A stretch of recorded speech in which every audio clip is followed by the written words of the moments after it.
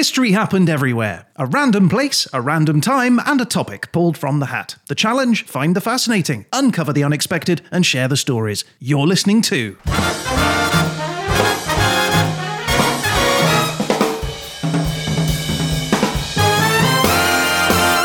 History Happened Everywhere.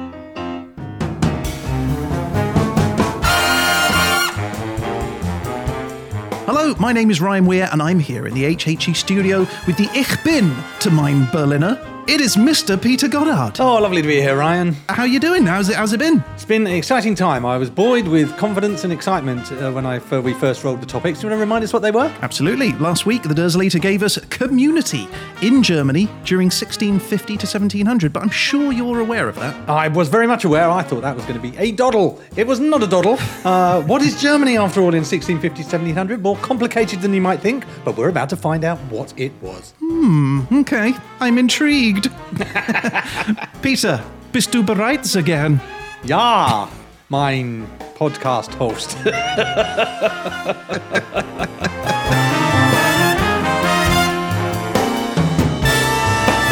off we go. We are going to learn about the Holy Roman Empire. What's that? Well, I can tell you, it's not holy, it's not Roman, and it's not really an empire. But other than that, that tells you everything you need to know. We'll learn about possibly the most devastating and destructive war in European history and discover the literature it inspired. We'll meet the man who got the ball rolling for the country we now know as Germany, and on the way, we'll even hear a few grim stories. So we're talking about the Federal Republic of Germany. It is a Central European country, so you'll find it in the middle of Europe. Germany is 65% of a France. Really? Yeah. How many Germanys in a France in early 1940s? The early 1940s. France and Germany and some more. You got a good lot of change out of your France at that time. But here's the thing, it's 65% the size of France, but it's 83 million people, which is much more than France. So there's more Germans than there are French, even though the French have got more space to wobble around in. But their flag is a black, red and gold bars, horizontal bars. I'm sure you're familiar with that. It's a strong image, isn't it? Very Bold distinctive colours. flag. Slightly confusing when the vertical version is, I think, Belgium, is it? Yes, which is very close. Yeah. Yeah. And it has, of course, a national anthem. Would you care to play the national anthem? I think this is one that most people are familiar with.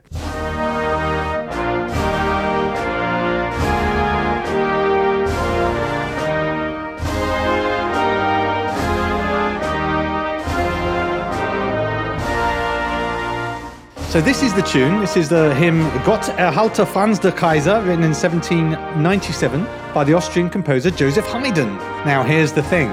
World War II happens, as we will mention later, and after World War II, the anthem wasn't changed, but they stopped using the first two stanzas. Deutschland, Deutschland über alles is now the taboo part of the anthem that nobody sings. You don't sing it. It's not banned, but it's super frowned on to do that. But it's still the same tune, they just go straight in on the third stanza, and that is still their national anthem. The problem is Pete, I can't get excited about it because as an England fan, this just brings back bad memories of every tournament that we have lost in. Yeah, it is the sound of our imminent defeat at football, isn't it, in many ways? 90 minutes later, we're out. But yeah, I didn't realise that. I thought Deutschland über alles was it is the same tune, but like I say, the bit that you and I know at the beginning is super frowned on to be sung. Pete Doherty sung it in 2009 to round booing, and he had to issue an apology. And in 2017, an American singer called Will Kimball did the same thing, which is an understandable mistake. It's the same tune, and it's the words that you know from history, as it were. I feel like someone ought to have told them as well, given that they're just the performer. Yeah, they should have probably got a memo of some kind and probably skip that first bit. Right. I mean, I'm How guessing... old is your book that you got the lyrics from? Yeah, exactly.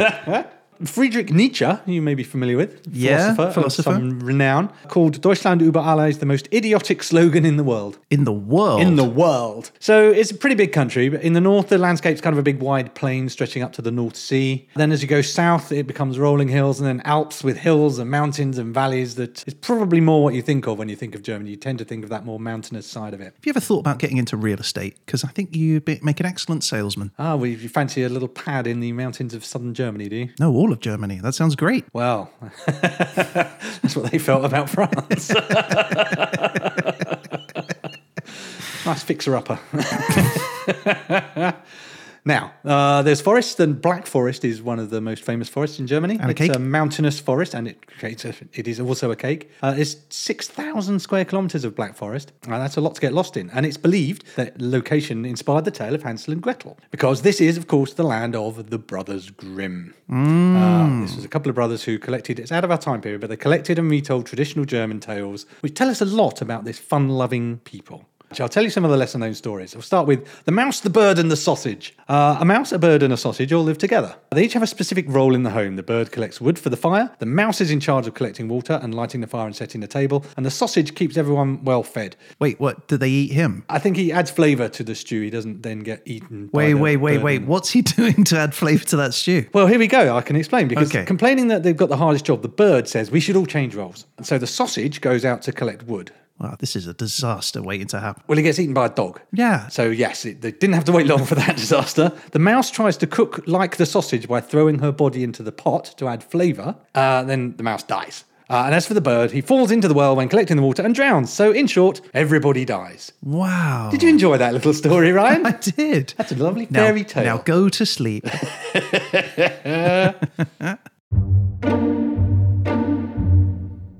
Hey, Pete. Hey, Ryan. Did you know that I'm part German? Really? Yeah. My mum was from Hamburg. Is that right? Yeah, her name was Patty.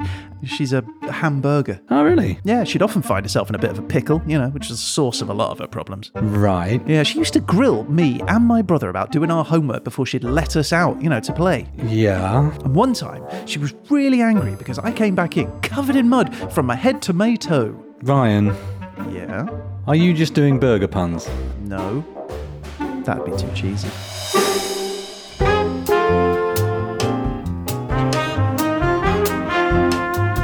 Is the moral of that story for the chef not to put his sausage in the soup? The moral of the story is to stick with the job you've given and don't flat share with a sausage, because that's just weird.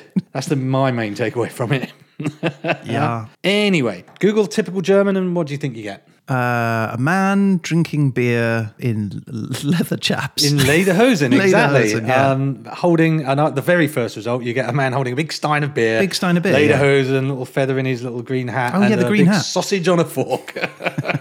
So, whilst that is typical German, it's really mostly a Bavarian thing. Okay. And you'd see a lot of these kinds of people when, do you think, particularly? Oh, Oktoberfest. Oktoberfest, exactly. And when is Oktoberfest? Not in October. Correct. Don't try and trick me.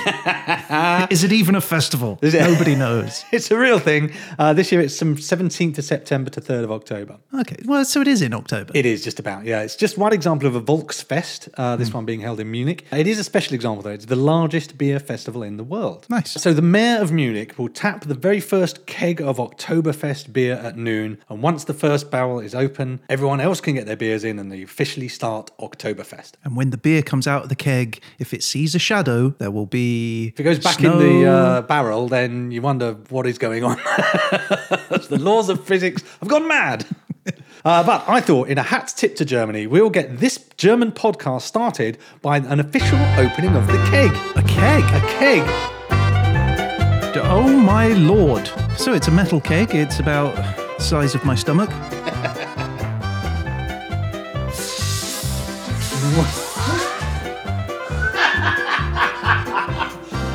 Should we do it in the bathroom? How much am I supposed to turn it? Good job I did that before, right? Oh. And two. Pull this out. Sure you want to do that bit there? Yeah, that's good. Okay. All right. So what are you doing? Pulling out a tap bit. Whoa! Oh, that's beautiful. Perfect pint. So Brian has successfully extracted the tap and it's sprayed a fine mist of beer into the glass, which is now approximately 20% drink and 70% foam. So Ryan, like the mayor of Munich, you have officially opened the podcast with the small glass of mostly foam.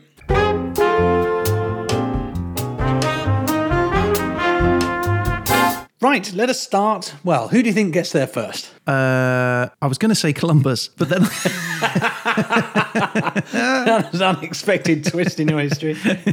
No, it would be early man. Early man, of course. In 1907, a bit of mandible jaw was found. I was going to say, that's not that early. No, before that. Yes, in 1997 was the finding of the mandible, which was found near Heidelberg, indicating people in Germany at least 600,000 years ago. Whoa. Also in the 1980s, they found some 380,000-year-old wooden javelins, which is surprising because wood does not tend to preserve. Yeah. Also, what are they doing? That was like just sports and stuff. I think it was hunting javelins rather than there was shot put and the javelin. Distance throwing. It was the discovery of the hurdles that was most surprising. In fact, there's quite a lot of old geezers in the area because in 1856, the fossilized bones of an extinct human species were found in a cave in the Neander Valley near Dusseldorf. Okay. The Neander Valley. Wait. Is it the Neanderthals? It is the Neanderthals. They're about 40,000 years old. Sorry, I was stuck thinking about the Stone Age Olympics and the winners getting a stone medal and the runners-up getting a stone medal. What'd you get? Stone? Stone. Is that good? Anyway. But in the 1st century BC, you start to see Germanic people starting to arrive down from Scandinavia and northern Germany, and they spread down and around the whole of the area, really. In Roman times, Julius Caesar referred to the unconquered area east of the Rhine as Germania. So you're starting to see this little country of Germany coming together, really. So there's a bit of back and forth between the Romans and the Germanic tribes. Some cooperate with the Romans, others fight the Romans. And eventually the Romans basically give up and they draw a line under the matter, a literal line, the Limes Germanicus, which is Latin for Germanic frontier. And that's just a bunch of fortifications dividing Roman Germania from, and that's a few provinces, Germania Inferior, Germania Superior and Raetia, from the northern unsubdued scary tribes. So they did that in England, right? That's with the Hadrian's Wall. Very similar to Hadrian's Wall in Scotland, where they go, oh, we'll just build a wall. Forget that bit. That's not happening for us. Yeah. So by the 3rd century, the Germanic-speaking peoples begin to migrate all over the Europe. There's lots of large tribes, some of which you probably have heard of. The Visigoths. Yes. Ostrogoths. Yeah. Vandals. Yeah, definitely. Burgundians. No. Lombards. No. Saxons. Yes. Franks. Yes. They all played their part in basically diminishing Rome. As Rome declines, these tribes are roaming around the map. It's a bit Games of Thronesy, isn't it? A little bit, yeah, a little bit, but less organised, I would say. We see the creation of this time of stem duchies, which is we're starting to see states come together, exactly as you say. We start to see some regions we'll recognise. The Duchy of Swabia, you may have heard of. Yeah, we've mentioned them before. The Duchy of Saxony, the Duchy of Franconia, the Duchy of Thuringia, and the Duchy of Bavaria. So these regions are starting to be familiar. In 476, the fall of Rome. And the rise of the Frankish Empire. By 500, Clovis united all of the Frankish tribes and ruled Gaul. And this is the start of the Frankish Empire. Go Clovis. Go Clovis. I love that name. Fast forward to 768, the Frankish king Charlemagne comes to power. He expands to the east, including tribes such as the Saxons and the Bavarians. So he munches up the more traditional German people that we know of. And in 800 AD, Charlemagne was crowned Imperator Romanorum, Emperor of the Romans. And this is the start of the Holy Roman Empire. Okay. So, I said that the Holy Roman Empire was not Holy Roman or an empire. I wasn't the first to make this observation. The French writer-philosopher Voltaire snagged that. If you want to Google it, it won't come up with me. It will come up with Voltaire, I'm afraid. But what was the Holy Roman Empire? And this is part of why this was quite a difficult episode to do, because it's kind of a place and not a place all at the same time. It was basically, it's not really a country. It wasn't really an empire. It's a club of regions and cities. So lots of small states, all ruled over in theory by one emperor, but it wasn't direct rule particularly. It was more just like a gathering and club of all these warring states and cities. So they all pledged allegiance to the Holy Roman Emperor. Which means just giving money, right? Generally, yeah. But they're still always bickering amongst each other. And in fact, it really fluctuates. It goes from, sometimes there's about 50 different states or territories, and up to hundreds, up to possibly even 1,000 at some point. Because not only are there regions that are kind of like geographic states as we might think of them, early duchies and things like that, but there's also a network of free cities as well. So individual cities have their own government and identity, and so that's partly why you can have literally hundreds of these different independent entities all operating under the banner. It's a brand, really, as much as anything else, of the Holy Roman Empire. It's amazing, isn't it? But it actually becomes quite a problem for the Holy Roman Empire that it doesn't have this single actual unity as a state, because all around it, other countries start to actually become proper countries as we would recognize them today. And then in one particular area, in the France area of Europe, a gentleman called Napoleon very much establishes one big country, rather more potently than the Holy Roman Emperor, and he starts roaming around the European map. He does well, doesn't he? He does very well. He doesn't win in the end, but what actually happens is he does so well, people of the Holy Roman Empire get scared that he's going to take the Holy Roman Emperor throne and actually take over this area just by taking the one guy, the Holy Roman Emperor, and his title. So what they do to stop this, to stop Napoleon taking the title, is on 1806, the very last Holy Roman Emperor, Francis II, who was from the House of Habsburg-Lorraine, we've met the Habsburgs before. We have. He abdicates. He says, right, I'm not the Holy Roman Empire at all. Anyone who had any obligations or treaties with me, scratch that. That's over. We're not an empire. You're all on your own. Goodbye. Drop mic. Yeah, basically. Wow. So suddenly it's just a bunch of states, right? So the main areas then become Prussia, which is Germany and Poland a little bit, basically, the sort of East Germany, Poland area. Okay. And Austria-Hungary, which was still run by the Habsburgs. What a traumatic time for everyone at that point. Oh, it's horrendous. And we're going to talk about, so it's a little bit before this, but there's still plenty of trauma to be had in our time period as well, don't worry. So Prussia becomes the very martial state, very powerful in the area. And eventually in 1871, King Wilhelm I of Prussia was declared German emperor, and that unified the area states into a German empire. So now you're starting to see an actual Germany come together. Is that the first time that we're seeing the word Germany used I think in that way? so, yes. So then World War I comes along, and Kaiser Wilhelm was Kaiser of Germany and King of Prussia. But it was all Germany at this point. So, and also Kaiser comes from Caesar, the Holy Roman Empire. That's a Roman connection still coming through. But you may know this already, but in World War I, Germany lose the war. The Treaty of Versailles signed, big reparations, a humiliated nation essentially, but the country doesn't really get over it, as we know. They think, we'll have another go. Let's have a second World War. And they actually exist from 1919 to 1933 as the Weimar Republic. But then in 1933, it becomes Nazi Germany. And then it's Nazi Germany through to the end of the Second World War, which I'm sure you know, they lose. Wait, what? No, spoilers, I know. Yeah. So yes, Nazi Germany loses World War II, and then from there, Germany becomes divided into two Germanys, East and West Germany. And then throughout the Cold War, 45 to about 1990, you've got East Germany and West Germany, and they're two separate countries. And why were they split into two? They were split into two because essentially at the end of World War II, the Western powers came from the West and invaded Germany that way. Russia and came from the east, and they met sort of in the middle, more or less, in Germany, and they went, draw a line down here and then make it into two Germanys, basically. Yeah. I remember now from your episode, the Euro special episode, where we were talking about exactly that thing. Ah, yeah, we were. But in 1990, East and West reunified into a single Germany, and today it is the largest national economy in Europe. It's the fourth largest GDP in the world. Wow, that's huge. Yeah. And it's the home of Volkswagen, Mercedes, Siemens, Adidas, Aldi, Bosch, SAP, DHL, Audi. And this is 80 years after losing the Second World War. Yes, absolutely. They rebuilt very successfully, partially incredible, due to the Marshall Plan, which was American funding, more or less. I'm just paraphrasing heavily, but there was a lot of support to rebuild Germany, particularly West Germany. And when East Germany reunified with West Germany, there was quite a large economic impact, as the much poorer eastern half had to be absorbed into the much wealthier West. Well, not absorbed into, but unified with. So, willkommen auf Germany. Ja. Gut, ja? Ja.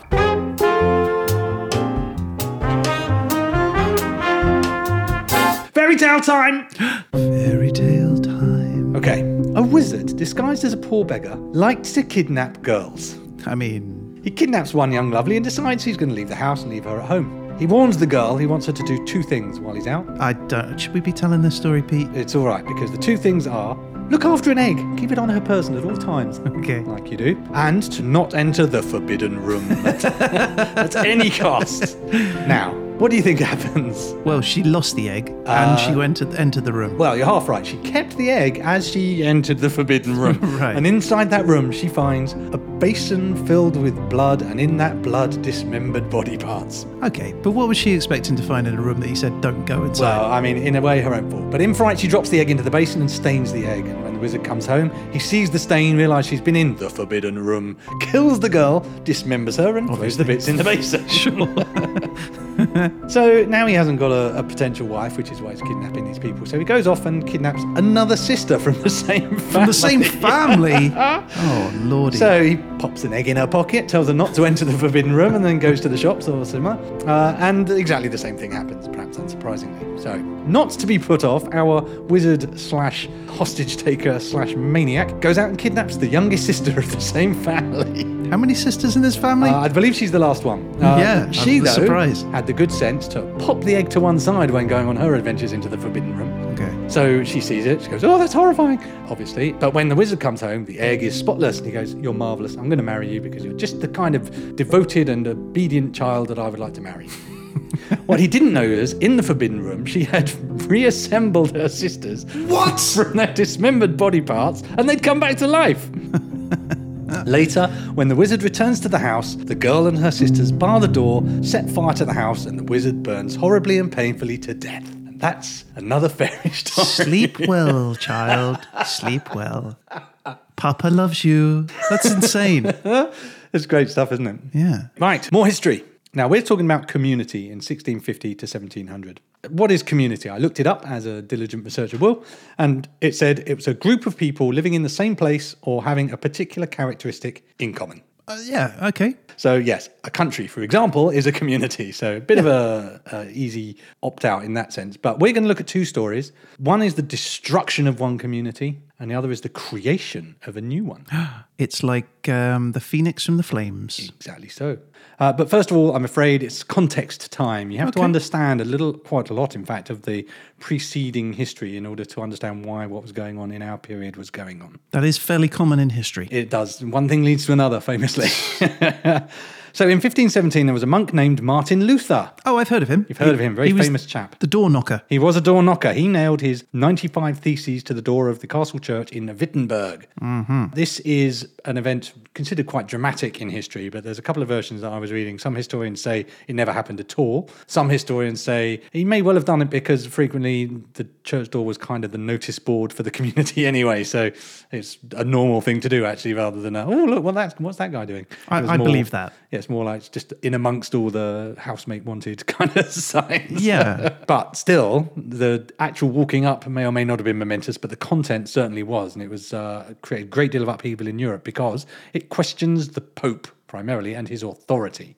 Wow. So it questions Catholic practices, particularly the sale of indulgences. Okay. So what that is where you basically buy your way into heaven, more or less. You say, oh, I've done some bad things, and can someone say some prayers for me? Here's a bag of cash. Can I get into heaven quicker, please? And they go, yeah, that's no problem. Wait, this is a thing. Where do I sign up? This is, well, you just have to become a Catholic first, which brings all sorts of other commitments, I'm afraid. You may not enjoy it as much as you think. Okay. But what Martin Luther was saying was, that's ridiculous. The only way you can achieve salvation is through your personal faith. So you can't just buy off someone and make it up to heaven nice and easy. This is all part of it, establishing a direct relationship between the believer and the Bible itself, rather than needing this infrastructure of people, priests and the Pope, to interpret things for you. So he said, neither the church nor the Pope can establish articles of faith. These must come from Scripture. Okay. Which is Pope didn't love, because he was previously the guy who told you what everything meant, and now he's saying, no, I'll just read the book, thanks. So not a big fan. In fact, he challenges the authority of the Pope and the church hierarchy. He says, a simple layman armed with Scripture is to be believed above a Pope or a council without it. And this is a time period where there were like medieval tortures. So he doesn't get any of that kind of active behaviour. But he didn't know that when he did it. I would imagine it was a bold move, nevertheless, right? But it will astonish you to discover it wasn't a very popular move with the Catholics. But this idea kind of took Europe by storm, and it sparked what is known as the Reformation. And this begins a division between Catholicism and Protestantism, essentially, that endures to this day in various places. You know, most notably Northern Ireland in the 1980s, there's big divisions of Catholic and Protestant. And it all starts here with Martin Luther and his hammer, nail, and big bag of ideas. Hello there, I'm from Pest Controller here. You've got a door problem? Oh, yes, thank goodness you're here. Yes, it's this one here. Oh, righto. You can see the little holes all over it. Oh, yeah. Ooh. And by any chance, have you been seeing any paper around recently? Paper? Oh, yeah, sheaths of it. Oh, well, I'm sorry to say you've definitely got a problem then. Oh, no. Yeah, look at this. You've got theses everywhere. I'm afraid you've got Lutherans. Lutherans? Oh, no. Yeah, you do get a lot of them about this time of year. It's graduation season, you see. Oh, well, look, I mean, is there anything I can do about it? Well, you could get a priest in or a bishop, anything papal, really. They hate that. Oh, well, that does sound expensive. Yeah, it does add up, especially once you've factored in crook polish, mitre whitener, and a big gold ring. Well, it is going to cost you, I'm afraid. Oh, no. And that's before you've even started buying your indulgences. Well, look, is there anything else I can do? Well, you could try and establish a direct relationship with God through your own study of the Holy Scripture and reject the authority of the Catholic hierarchy. And that's cheaper, is it? Ultimately, no.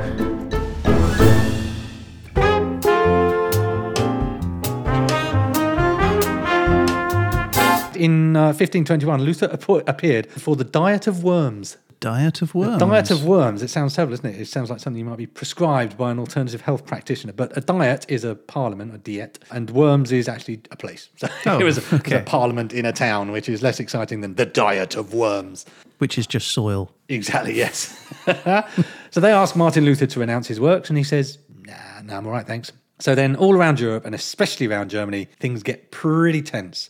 Some of the states, especially in the Holy Roman Empire, are Catholic and some become Protestant. And they start to fight between and within themselves.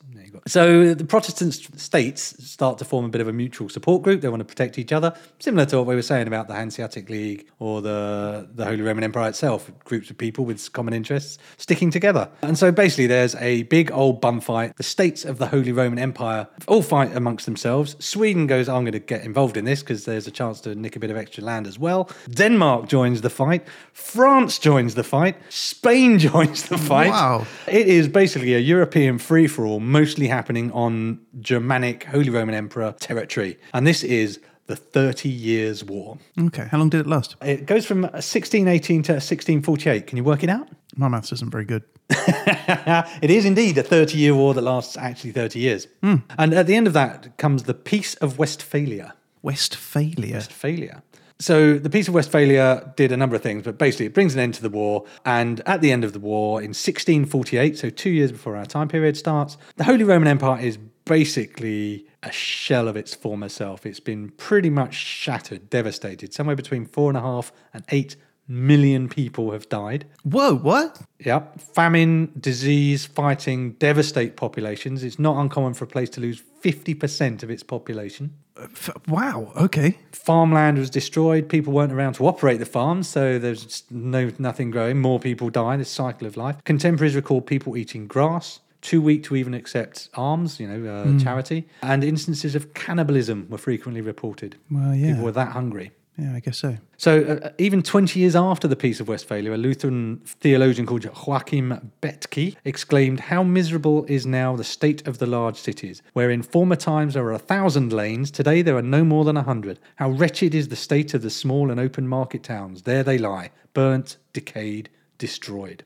Wow. So all these people died so that these countries could take more land. As ever with religious conflict, it's religious conflict with a dose of, I'm going to get more stuff for me thrown in. So The Swedes were quite interested in expanding their territories, as were the Danes. The Spanish were Habsburgs. So I think there was a family connection there. So It's still all about, it's claimed to be about religion, but how much of it really is about power. That's a tremendous amount of people, though. It's huge. It was considered one of the most devastating wars in European history. My God. When you look at the death toll as a proportion of population, it is massively more, by a factor of 2-3, more devastating than World War I or World War II. Wow, that's incredible. And yet I didn't learn anything about it until the last couple of weeks. Yeah, I mean, it happened over a period of 30 years, right? So World War I happened over, 4 years? True, yeah. World War II was what? Period. 5 years? 5 years? 5 or 6 years, yeah. Depending on which bits you measure from. So yeah, it did go on for a lot longer. So maybe if they'd continued.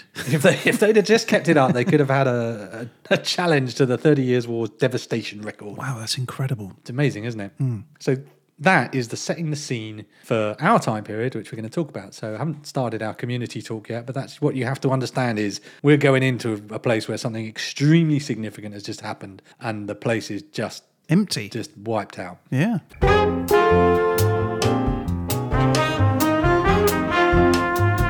It's fairy tale time. Okay. This one's called I'm getting ready for bed. This one's called the Juniper Tree. Okay. A wealthy and pious couple wants a child. One winter, under the juniper tree in the courtyard, the wife peels an apple. She cuts her fingers and drops of blood fall into the snow.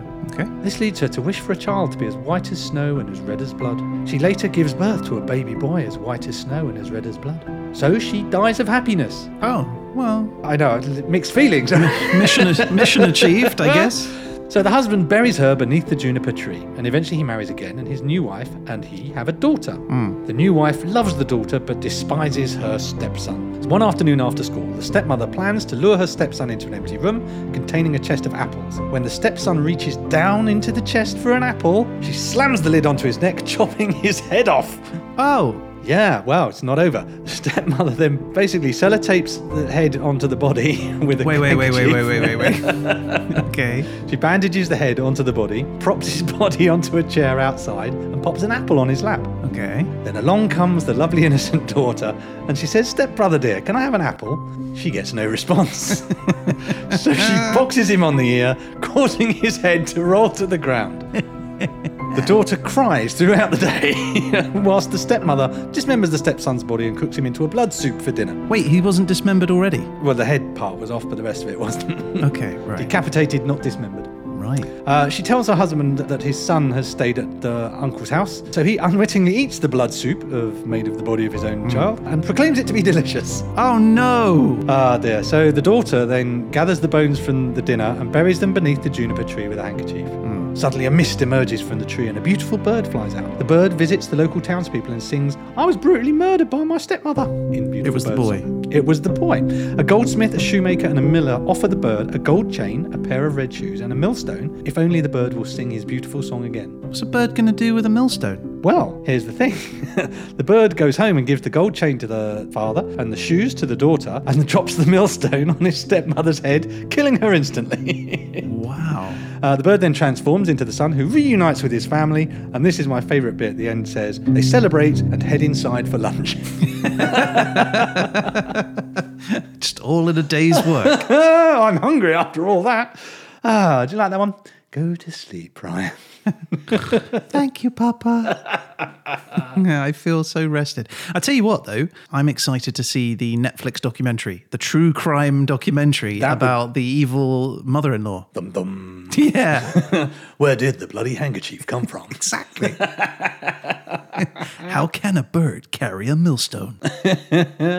Okay, back to the Holy Roman Empire. We are now into our time period. We're at 1668, and a book is published, authored by the impressively named Hans Jakob Christoffel von Grimmelshausen. Whoa. Yes, it's called The Adventures of Simplicius Simplicissimus, and it is considered one of the great picaresque novels. Are you aware of picaresque novels? No. The life of someone travelling around, like Don Quixote is a picaresque novel. Oh, okay. That's cool. I didn't know that was a genre. Ah, yes. They believe it made its first appearance at the Frankfurt Spring Book Fair of 1668. Interesting point. There is still a Frankfurt Book Fair, world famous book fair in Frankfurt. Wow, it's been going for that long. I guess, yeah. It went through 5 editions. It was very popular. At least 2 of them went into a second printing. So a bunch of people read this. It was pretty popular and is considered the greatest German novel of the 17th century. What's it about? Well, that's an excellently timed question. It's the story of a humble man, well, he's humble at the start, Simplicius, and his life. But it's also a story of the 30 Years' War. So we're interested in it because of what it tells us about how the war was perceived, I guess. So it's a story of a man to whom things happen, really. He didn't plot his own life story. He's carried on the winds of events, and most of these events are war-related. So this is a fictional story? Yes, absolutely. It's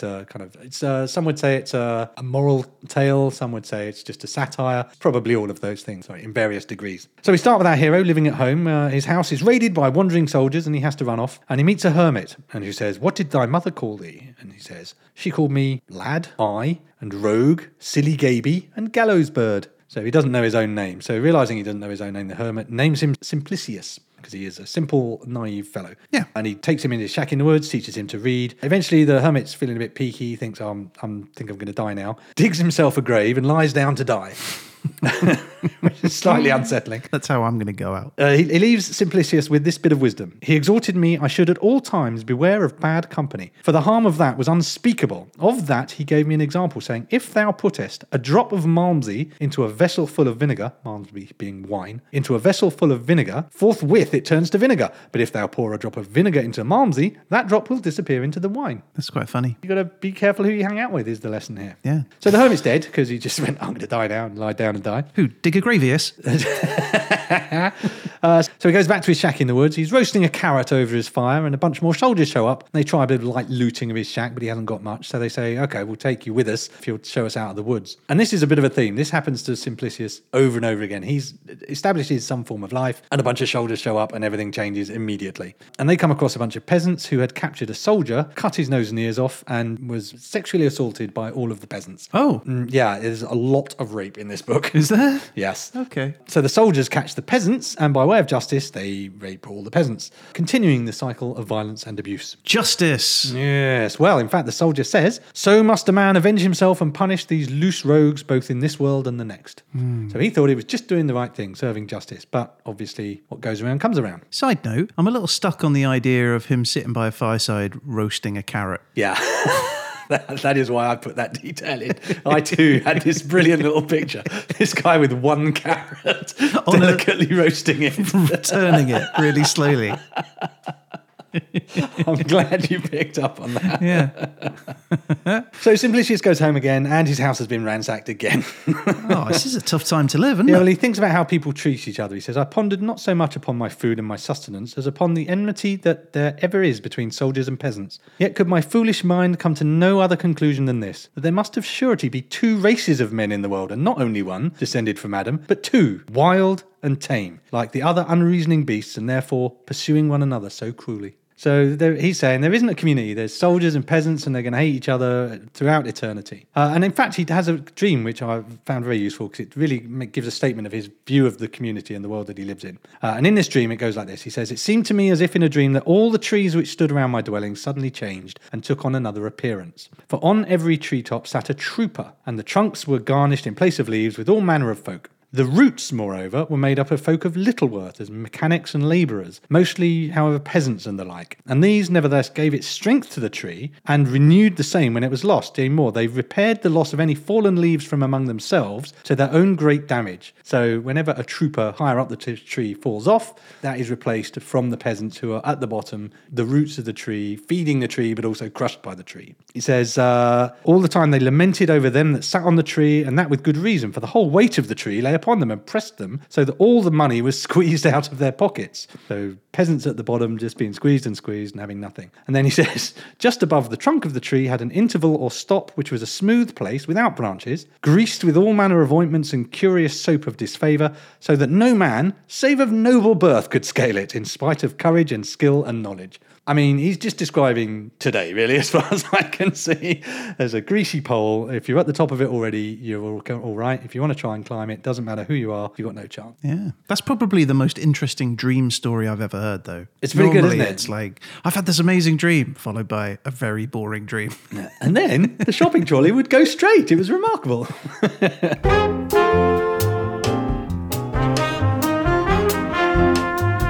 So he becomes a jester. He speaks truth to power. He argues with one particular secretary. He says, tell me, what deeds so noble and what art so fine have ever been devised as to be enough to give nobility to a whole family for hundreds of years after the death of these great heroes and craftsmen? Did not the strength of the heroes and the wisdom and high understanding of the craftsmen die with them? And if thou seest not this, and if the qualities of the parents do descend to their children, then must I believe thy father was a stockfish and thy mother a plaice. So if you think actual nobility passes from person to person, then you're probably descended from fish, because that's a stupid idea. He's very smart. He was a very smart chap, this Simplicius. He is foolish and smart at the same time, actually. He gets stolen away by some Croat soldiers. Again, he travels with mercenaries. A lot happens to this guy. He has a very busy life. So one thing leads to another, and he finds himself dressed as a woman and becoming the maid to a captain's wife.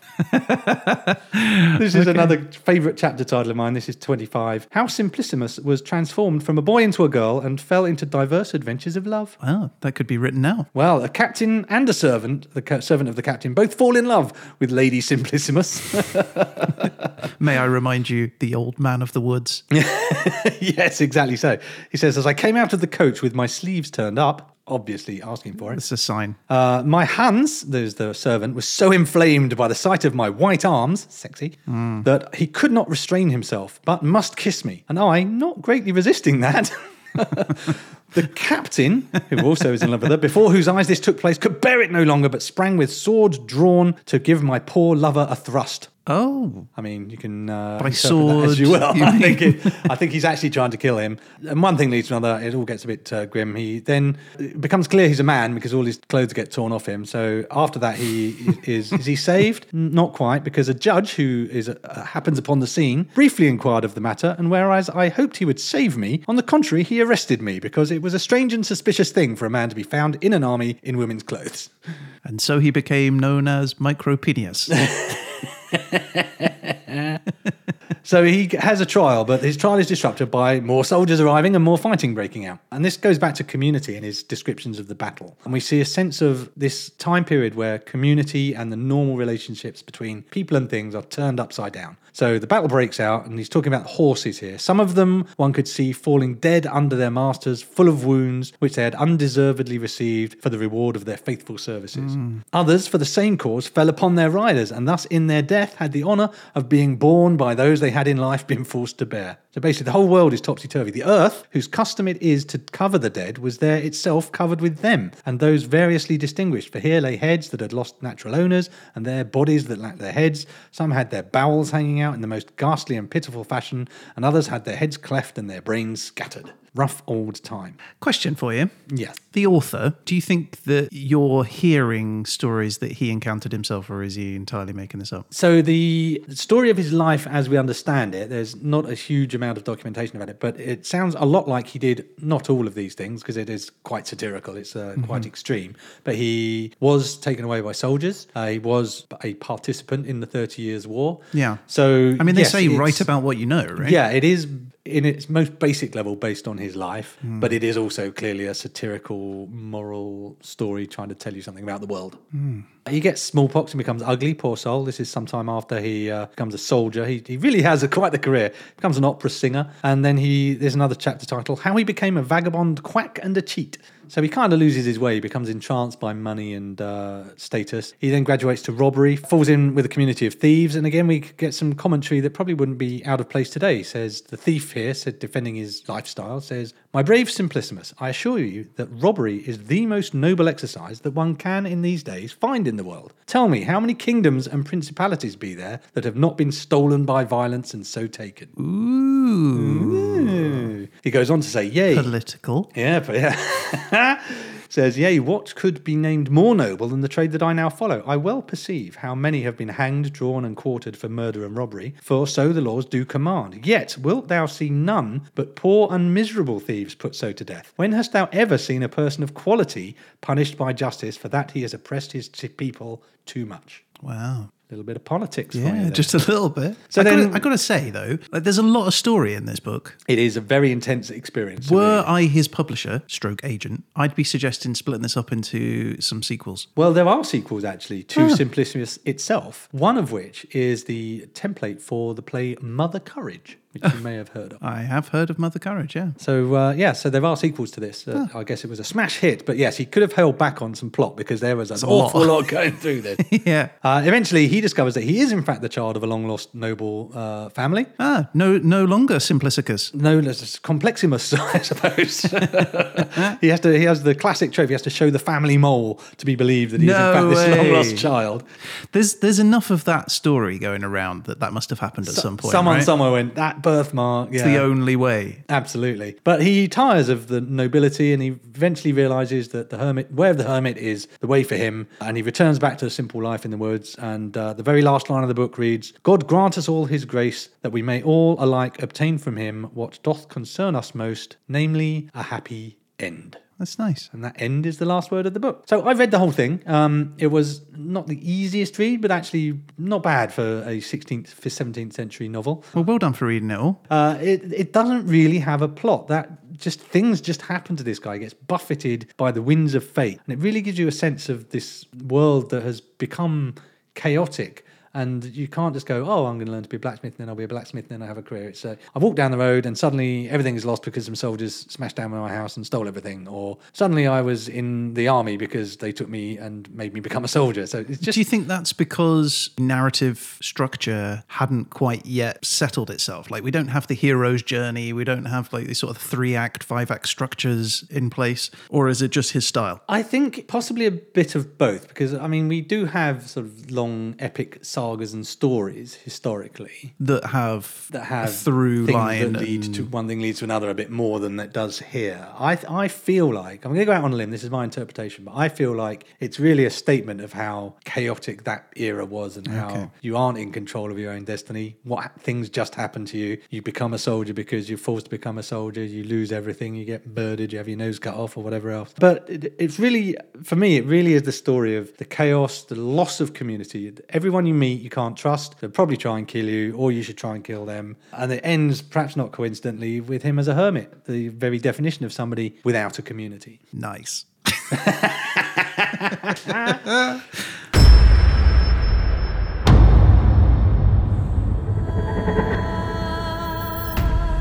In a world turned upside down.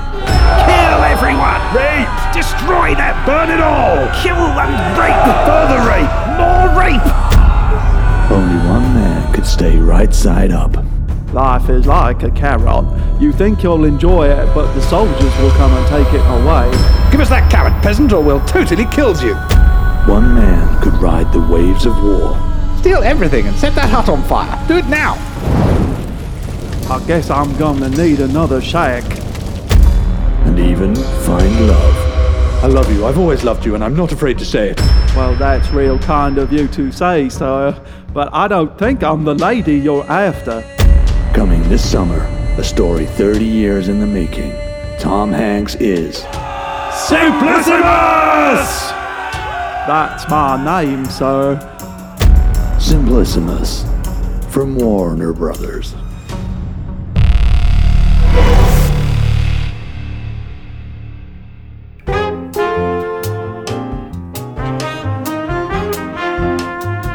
Fairy tale time. Yay! This one. I just got all sleepy too. This one's called The Poor Boy in the Grave. Okay. Another strong start. A poor shepherd boy was pretty bad at doing his chores, and every time he failed, he was beaten and horribly abused by his step-parents. Quite right too. Eventually, it all got too much for the boy, and he decided to kill himself with some poison that was kept in the house. Did he not kill his parents? No, he was too depressed. Okay. The thing was, the poison was not poison at all, but in fact honey that the stepmother had told the boy was poison to stop him from enjoying it. So he takes the poison, and then, finding himself nourished rather than dying, he thinks, well, this isn't working at all. But then he remembers his stepfather kept some poison out in the shed. So he goes to take that. He goes into the shed and he takes the poison, but the thing is, that wasn't poison at all. It was actually Hungarian wine. Oh, his father just told him it was that to keep him away from it so that he could keep it for himself. Exactly so. Okay. But the intoxicating effect of the wine made the boy feel like he must be dying. So he, unlike our hermit friend, seeks out a newly dug grave in the churchyard where he lies down and, hearing music from the nearby church, felt himself to be in paradise. Oh. But he wasn't poisoned at all. Instead, he fell asleep, not having been poisoned at all, and in the night, he died of the cold. I thought you were going to say he was buried alive. No, he dies of cold. The end. How do we know this? Who was there to say that he died of cold? The parents grief-stricken and ended up losing all of their belongings in a fire and living a penurious and miserable existence. Oh, good. Helped. Too late. Good. So, we've talked about the destruction of a community and a man left alone in a shack in the woods as an alternative to being with people. Now we're going to build a new community. Yes. So, one of the states in the Holy Roman Empire is a place called Brandenburg. Brandenburg. Let's go, Brandenburg. Sounds an American. It does, doesn't it? Yeah, exactly. Brandenburg and Chadbury.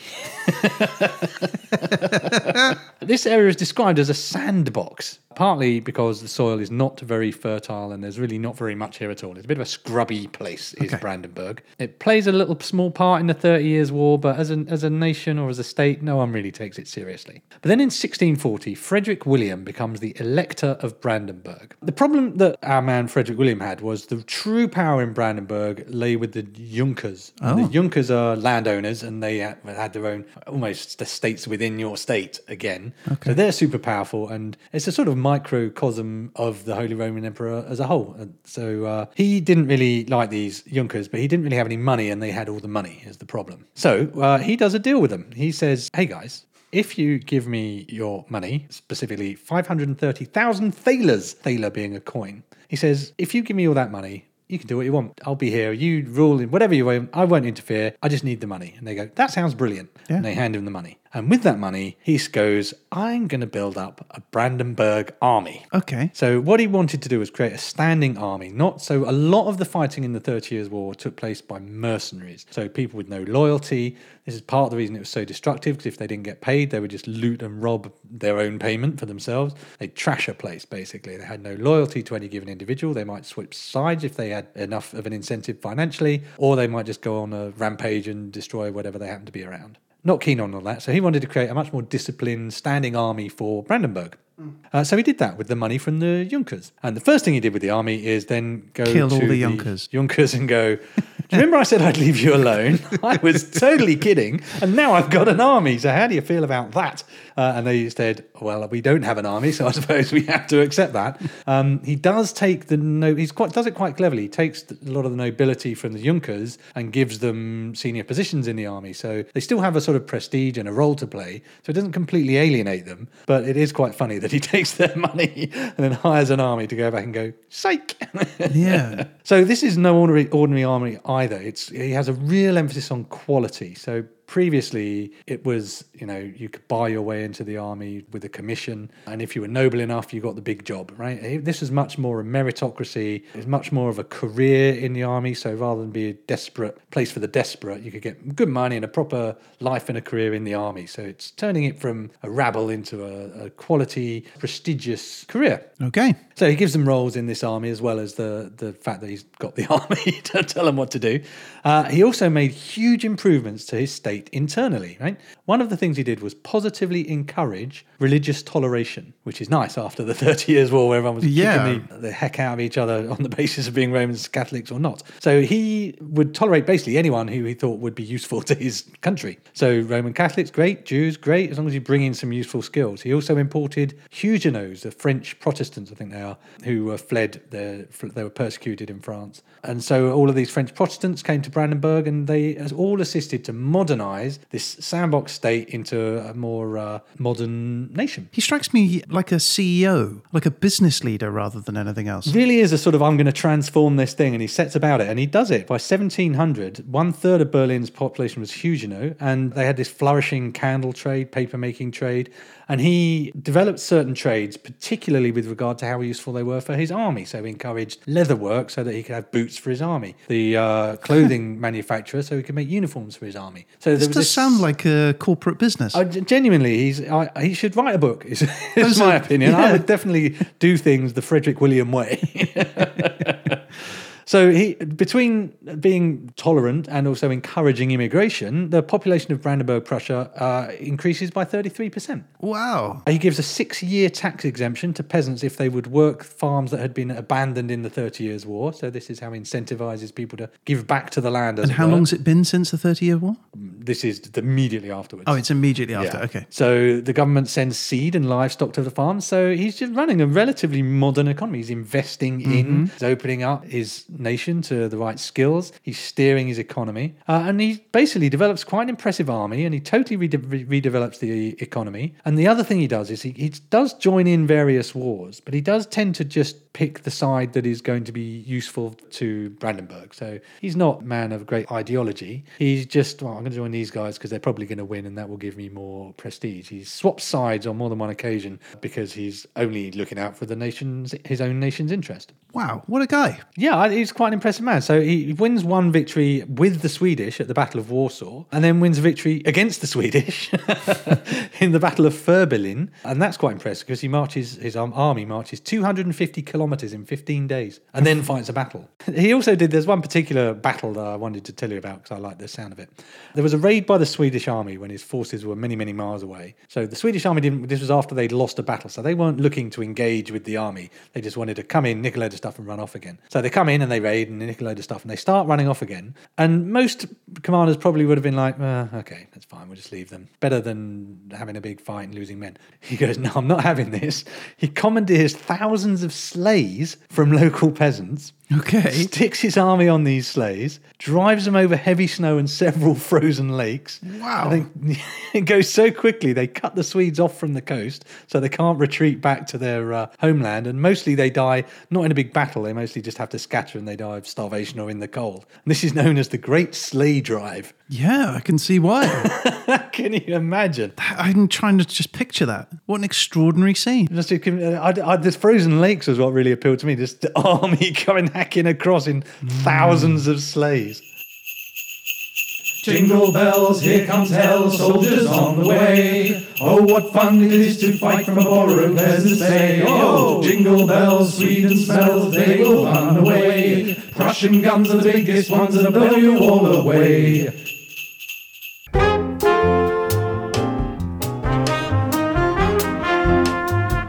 So basically, in summary, he totally rebuilt his nation, established a new professionalised army, managed his relationships with other nations wholly to the benefit of Brandenburg, and he united multiple domains that his family had acquired, and he built a state called Prussia. Oh. So Prussia was an area, but he's known as the Great Elector because he is the first one to really put this seedling state together that is going to be Prussia. He dies in 1688. He has a son called Frederick, confusingly.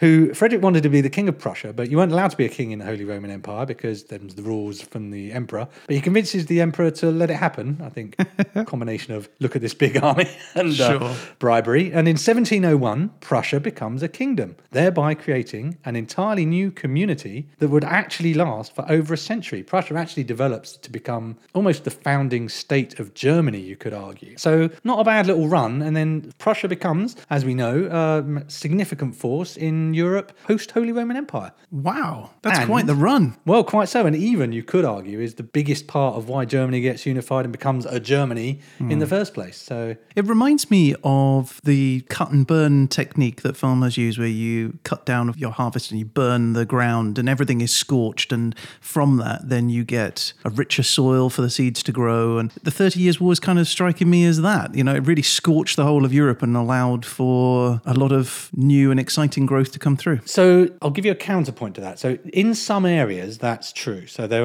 I read some reports of particularly some of the city-states that bounced back quite well. But actually, for the Holy Roman Empire itself, mostly the consensus for a long time was that it set development in the Germany region back by potentially a century. It was disastrous in actual fact for the long term. So this tale of Prussia sort of bouncing back, and there were some towns that bounced back as well, isn't really repeated in the country as a whole. The general tale is they were set back for decades, if not a century, by the loss of resource of people and of crops and just population, really. So there it is. Community, or lack thereof, in Germany during 1650 to 1700 CE. Well, thank you for telling us such engaging stories. Absolute pleasure. Thank you for sharing such horrific nightmare fairy tales. Good luck, listeners, sleeping tonight. And you can buy the Brothers Grimm stories at all good bookstores. I mean, you literally can. That's what's so terrifying. They're still being printed now. Oh, my Lord.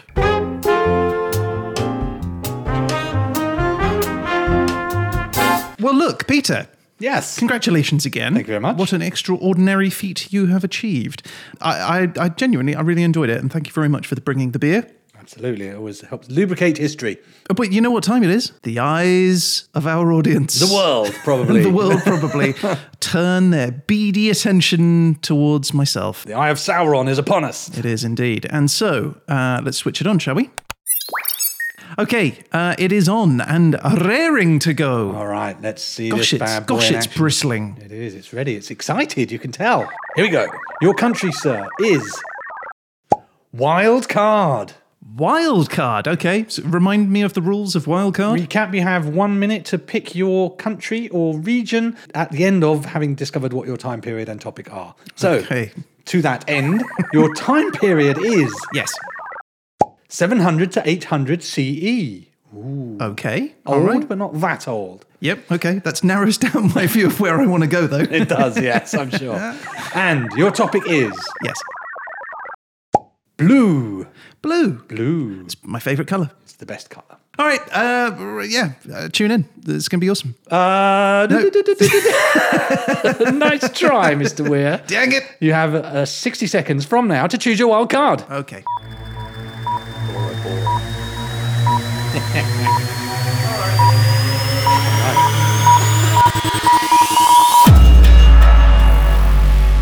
Time's up, Ryan. What is your wild card? Okay. My country is Yemen. Yemen. Yeah, man. Yeah, man. Oh, Yemen. Wow, I didn't see that coming. Nope. And neither did you. I Just mean, I did, popped- but I just thought, well, it's sort of central.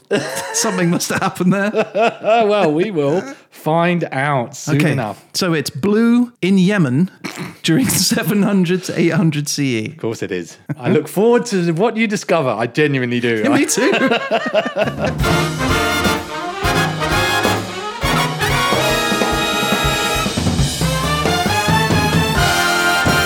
Okay, so that is our show for this week. Thank you for listening. If you'd like to get in touch about any of the things that we've talked about on this show, or just to say hello to either of us, you can reach out through our website at hhepodcast.com or by email at peteandryan@hhepodcast.com. We would love to hear from you. We love it when you drop us a line, and you never know, you might end up featured on a future show. And one way to definitely feature on a future episode is to rate and review the show on Apple Podcasts.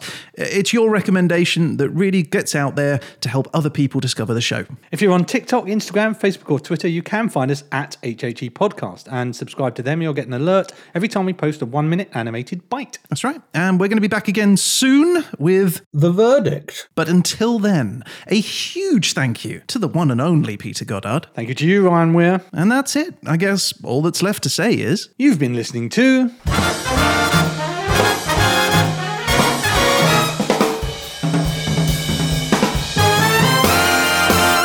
History happened everywhere.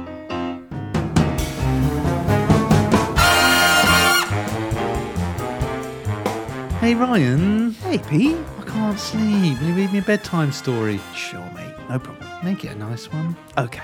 Once upon a time, there was a young podcaster boy, Like me. and he was set upon by a ferocious wolf. Oh, I like this story. And the wolf jumped on the podcaster boy and gnawed at him with his sharp, white, pointy, ferocious teeth. Oh, this is so exciting. But the podcaster boy escaped, and with one arm dangling from a gory thread, Gory thread. This is good stuff. he staggered back to the studio, where he discovered What? What did he discover? listener figures were down from last week. Oh, no, stop it. I don't like it. And the podcaster boy found the Derzolator had chosen him a small Pacific island. No! On the topic of sport Oh! in the Paleolithic era. No! And then the stepfather arrived. Hello. I told you were gonna get slaughtered this week. D plus.